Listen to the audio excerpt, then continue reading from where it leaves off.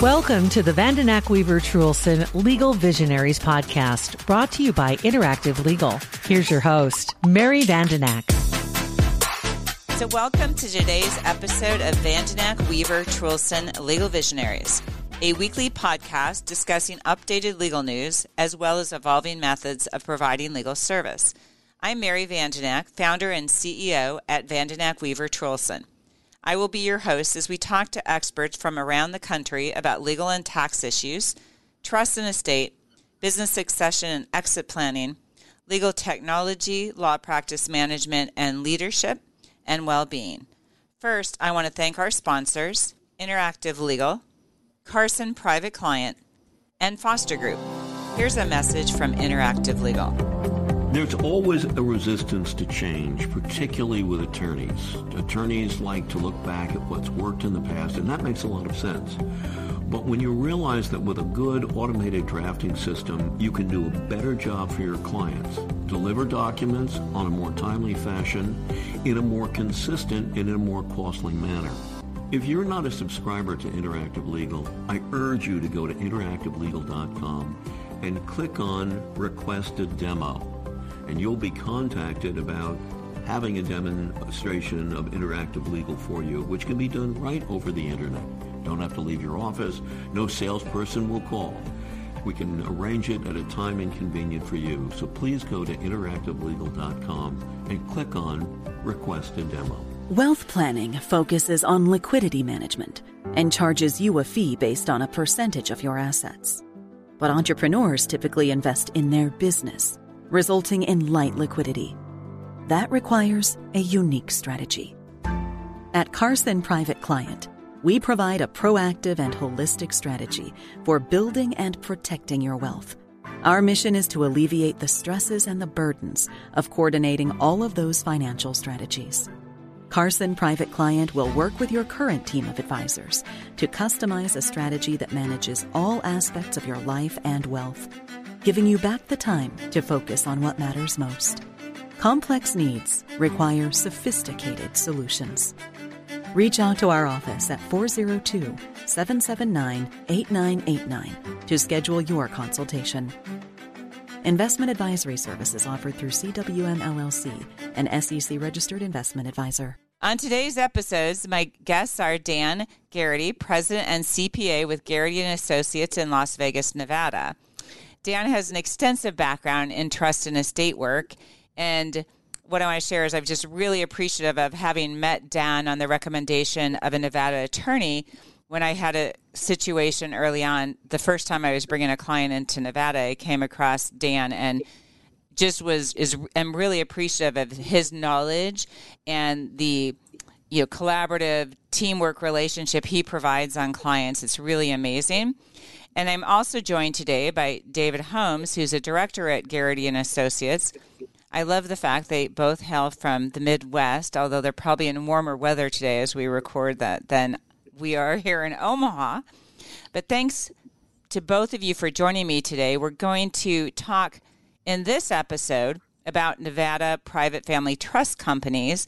And in another episode, we're going to talk about Nevada family offices, and we're going to talk about that under the lender bagel structure. So I really appreciate you being here today, you guys. So we're just going to jump in and start talking about the Nevada Private Family Trust Company. Can you just take a moment and explain what that is? Yes. In Nevada, there's licensing requirements for public trust companies, or as we call them, retail trust companies, which offer their services for the public, where a family trust company is a trust company that can be set up in Nevada, either licensed or unlicensed, that only offers services for a family. And it's limited to, actually, you need to notify the state of which family member that person, designated family member, it's licensed for, and it can cover down to 10 generations of that family.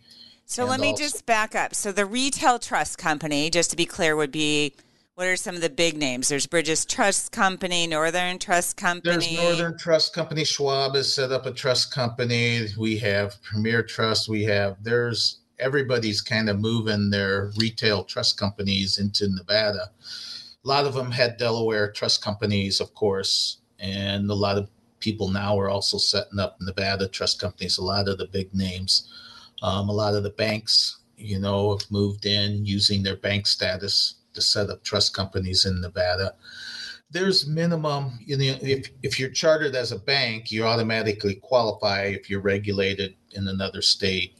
But if you're coming in as just as a trust company, the retail trust company needs at least $1 million of capital to be set up, needs to be approved by the state. So we were talking about the Nevada Private Family Trust Company, and I diverged, Dan, to ask you just to clarify the retail trust company. So there's your big names, and a lot of them have opened in Nevada because Nevada has very favorable laws. And the retail trust companies are obviously an option, and there's a lot of great things about them. But our focus today is really talking about the Private Family Trust Company and why somebody might choose that as an alternate. So you've explained a little bit what one is, but why might a family choose a private family trust company as opposed to one of the retail trust companies? Well, the family usually wants to pick a private family trust company. The first option they would have is name individual people as trustees. There's no requirement to be licensed in Nevada if you're an individual as a trustee. But if you want to set up a company, then, and usually with why a family would want to set up a trust company is to control who the trustee is. And a lot of times it could be for state purposes. If they're trying to set up in Nevada, they may be choosing Nevada because there's no state income tax. So they want the trust company to be located in Nevada, where if it's an individual and that individual was located in California, for example, then California would have nexus because the trustee's located there. But they don't want to use a retail trust company. They want to keep control of the trust in the family. So you set up an LLC or a corporation to be that trust company, and then have that trust company managed in Nevada. You then so wait, let me ask you a question there. So kind of what I'm hearing you say is we have clients who, I don't want to use the retail trust company for whatever reason. And I know sometimes, even though the trust laws have changed dramatically and you can have these directed trusts, I still have clients who feel burned by trustees when what happened might have happened 20 years ago, which we had some interesting situations and trust laws evolved. So a lot of people say, I don't want to use a retail trust company, so I want to use my friend Bob. Right. And so Bob may live in California, or maybe Bob all of a sudden starts drinking a lot and develops a gambling problem when he starts visiting Nevada, or, Bob just dies.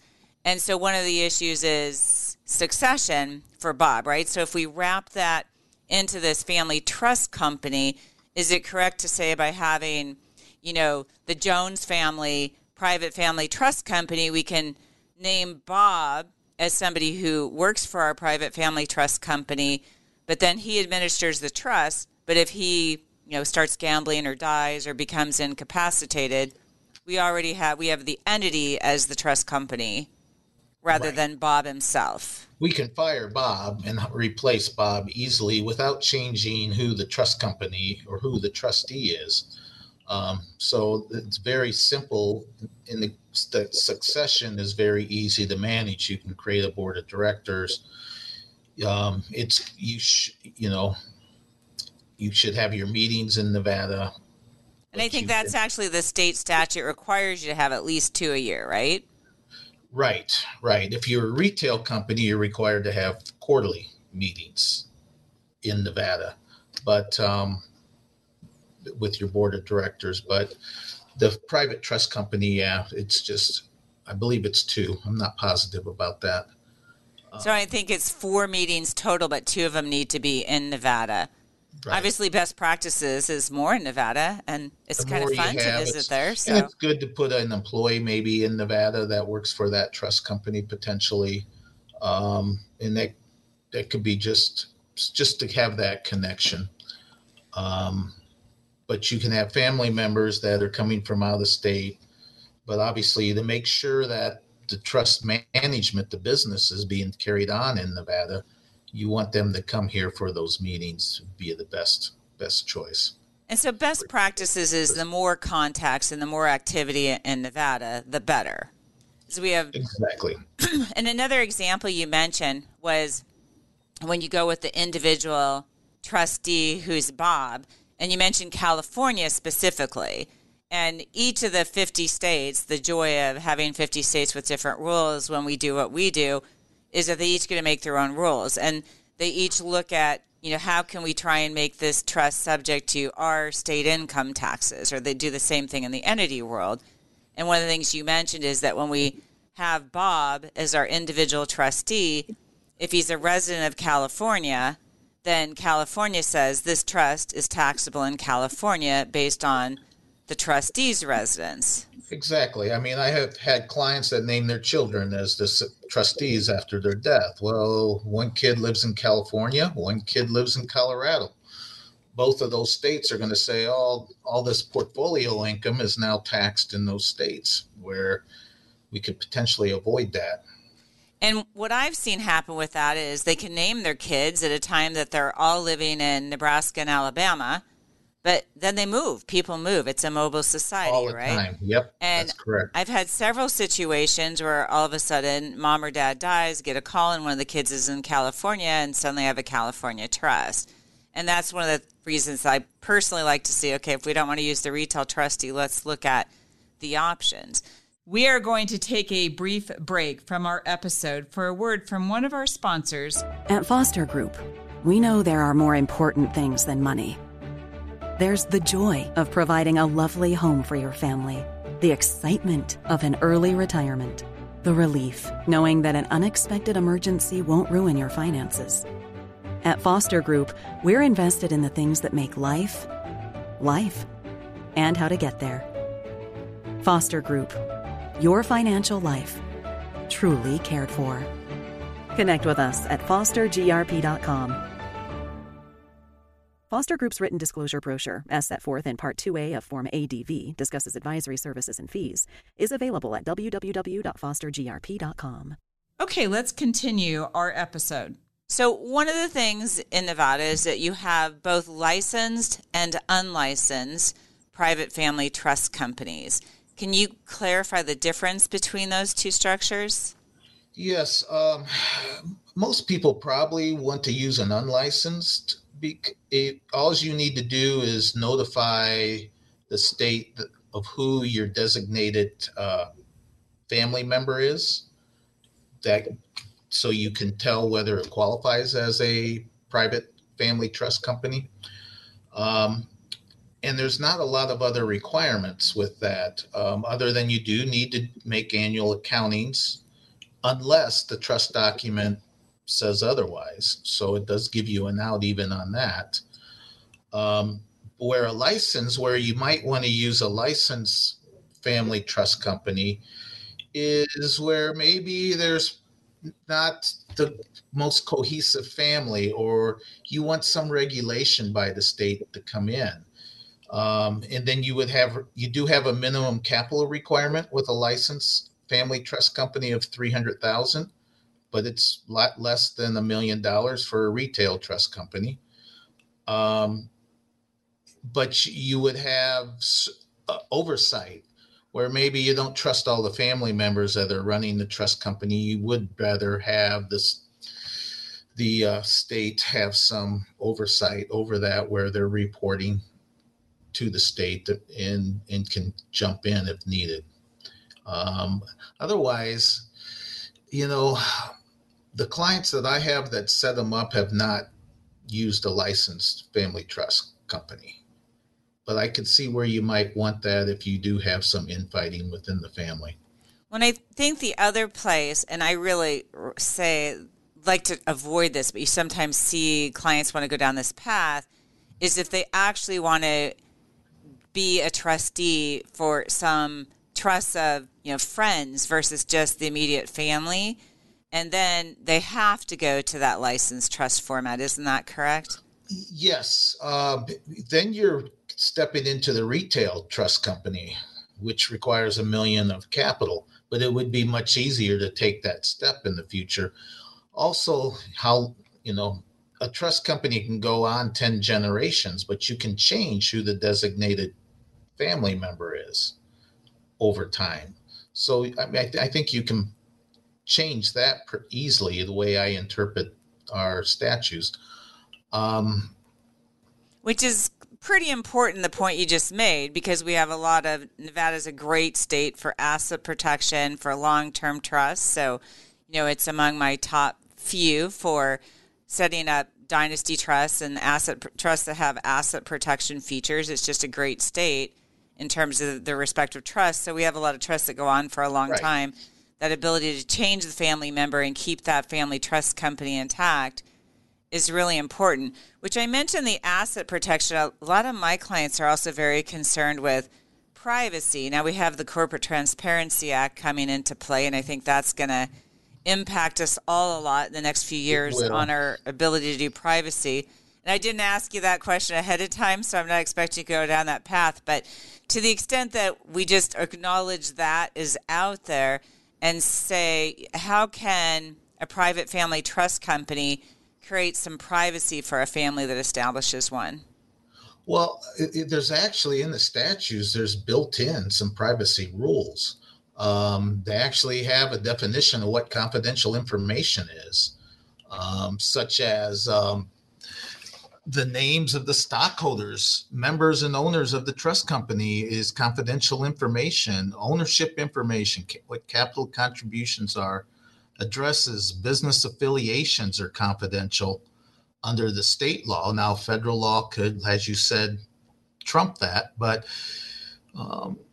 information obtained from the family trust company, findings of the commissioners through any examination or investigation are confidential.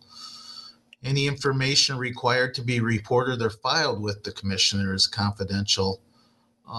Any information that qualifies as any person's non-public personal information under the U.S.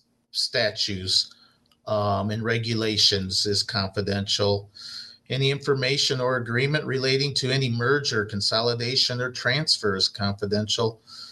Any information or agreement relating to any relationship with a contracting trustee is confidential. And also any other non-public information that in the judgment of the commissioner could be useful in connection with an act of bribery, extortion, identity theft, or terrorism is confidential. So you think about it, any financial information could be used for identity theft or bribery. That's confidential information under the statutes that we have here in Nevada.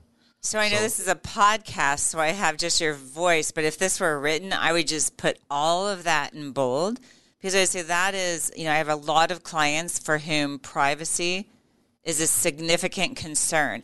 And if you think about the breadth of the list that you just read for clients seeking privacy, it's one of the best lists. And that's, again, I think why Nevada, and there's other states that have done good jobs too, obviously, but we're talking about Nevada today. That is why it's made itself very competitive in this arena. So, right. Dan, the other thing is sometimes what you hear about setting up a family trust company is that it can facilitate passing on family values. How would that work?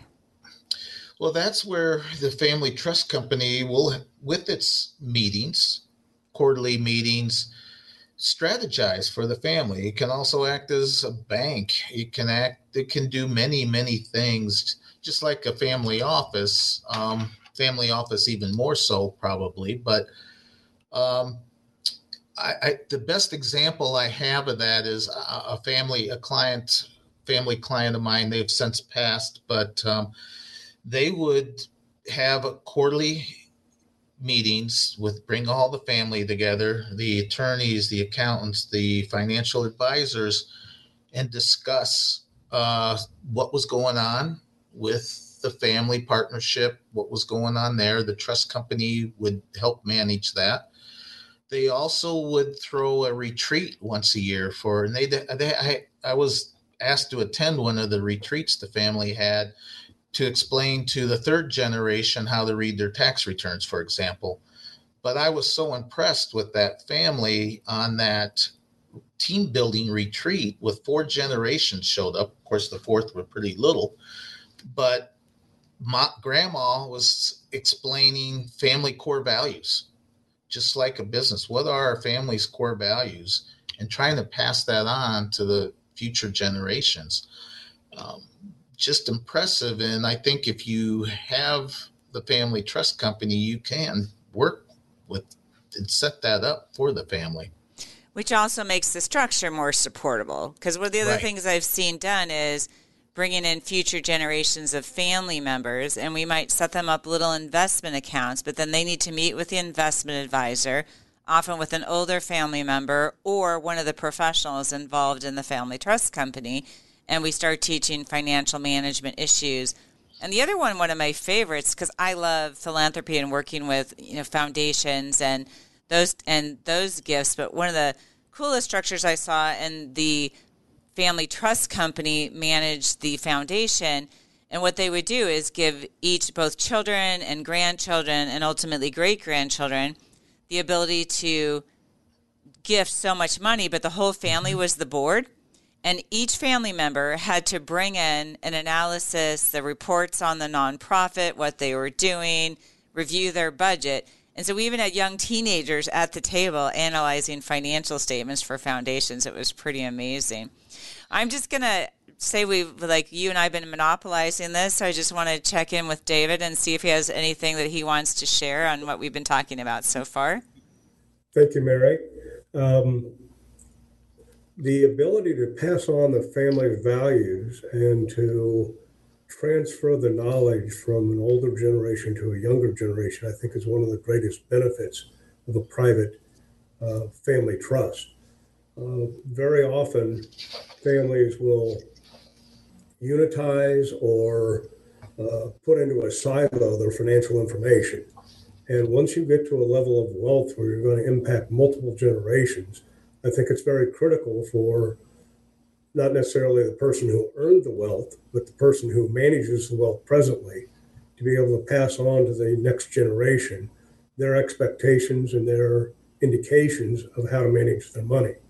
And that's where these team building events and the retreat type styles of meetings are very helpful to be able to pass that along to the next generation and allow the older generation to see how well a particular child or descendant manages their wealth and how they approach it. You oftentimes will have 1 or 2 grandchildren that are very financially astute, and they may be the people that you want to turn the management of that trust over to once you give up control as the senior member of the family. But there may be children who aren't very financially adept, and those are the people that you do not want to name as the successor trustee. So I think learning the emotional and the mental capacity from a financial and an investment perspective is very critical. And that's where a private family trust can use that ability of the younger generation and the next trustee to facilitate the increase in the family wealth over time. And the family trust company could actually be involved in managing and participating in a family business as well. And just as with respect to the financial assets, you might have those who are good at being involved in business or different roles by bringing family members along gradually in an organized structure. Because a lot of times, what I see on the estate end is families where there's been no conversation, all of a sudden they might be inheriting millions of dollars and there's been no transition or preparation. And I've seen beneficiaries go through it all, right? Or whatever, which could still happen, but you don't have to, in this process, disclose everything you own in every detail, but what I've seen is a lot of education bringing along and just creating some opportunities that I don't see if you go, without ever having conversations about a very important topic, really. Well, so we've talked a lot about some of the advantages and disadvantages, and I was going to ask you why Nevada, and I think we've really answered that question, but is there anything we've missed on why Nevada? Because there's other options for family trust companies. Nevada's a good one. Again, there's no state income tax. We've talked about that. Great trust rules. Dan, you read a list of the privacy rules. That's just amazing. Is there anything else you would footnote other than it's a little warmer again, so it's nice to visit there? It is warmer than South Dakota. Right. But also, asset protection, I think we've talked about that. It does have some of the best in the country in asset protection statutes. It also law against perpetuities. This trust can go on 365 years in Nevada, so a trust set up in Nevada works very well that way. There's other states that have completely eliminated the law against perpetuities where a trust can go on for infinity, but 365 years usually satisfies most clients. And I think that's it. The state is really has a good base of it that are trying to protect those statutes and keep them in play, to give the asset protection, to give this no state income tax. I'm confident our legislature can keep it that way. I hope. Fingers crossed. Well, it's interesting because I'm actually involved with the Uniform Laws Commission, and I think you know that. And they're working on this conflict of trust and estates laws where they're trying to get some of these things uniform. And I'm thinking, none of the states are ever going to pass this. The ones who have created really competitive trust environments have also done some great things for themselves, the states, economically. So why would we all do it the same way and uniformly? But, go ahead. Could happen. But, the asset protection is there's other good states, but it's at the top. The privacy rules are at the top, of top few states. Your law against perpetuities and no income tax is the biggest. Fabulous, right? Yeah. So I'm just going to say, do you have any last thoughts today? We're going to do another episode again on family offices, and we'll chat in that a little bit because you can integrate the family office concept in the family trust companies. There's good reasons to have it separate, which we'll talk about in that episode. But are there any last thoughts that either of you would want to add today? I'll just go to Dan first. Did you have any last thoughts today? No, not really. I think we covered really quickly, but we covered a lot of what the family trust can be and setting it up, I think as an LLC probably makes sense to me. You can, and you can elect to have it taxed as an S Corp if that makes sense. But for the family trust, I think a pass-through type structure is probably best for it. And then that makes it much more flexible. LLC much more flexible than a corporate type structure. And it can depend a little bit on exactly what you're trying to do and the family structure. And so, and we did, and I know it was when we talked, is like, okay, we really need 10 hours to discuss this subject so we're just giving it the broad breadth today in terms of what it is, why Nevada, what its advantages are. Obviously, there's some fairly detailed rules on how to set it up, on how to keep it in place, and it is really important that if you go down this path, that you're willing to follow through with the compliance and the work that it takes to have the structure in place. A lot of clients that we work with have run family businesses. They're well equipped to do this. Sometimes they sell a business and they're ready to go play, and they're like, maybe I don't really want to deal with that. But so it's kind of a matter of really letting clients know that it's a little bit work. Well, did you have any last thoughts on this topic today, David? I think we pretty well covered it, so I'm just going to leave it at that. All right, well, thanks to both of you for being here today. I look forward to talking to you on another episode. As we reach the end of our episode, I want to thank our sponsors, Interactive Legal, Carson Private Client, and Foster Group. That's all for now. Thanks for listening to today's episode, and stay tuned for our weekly releases. Vanden Ack Weaver Truelson Legal Visionaries is made available by the firm and its attorneys for educational purposes and to provide general information, not to provide specific legal advice. Use of the Vanden Ack Weaver Truelson Legal Visionaries podcast does not create an attorney-client relationship between you and the firm or any of its attorneys. The Vanden Ack Weaver Truelson Legal Visionaries podcast should not be used as a substitute for competent legal advice, and you should contact an attorney in your state about any legal needs or questions you may have.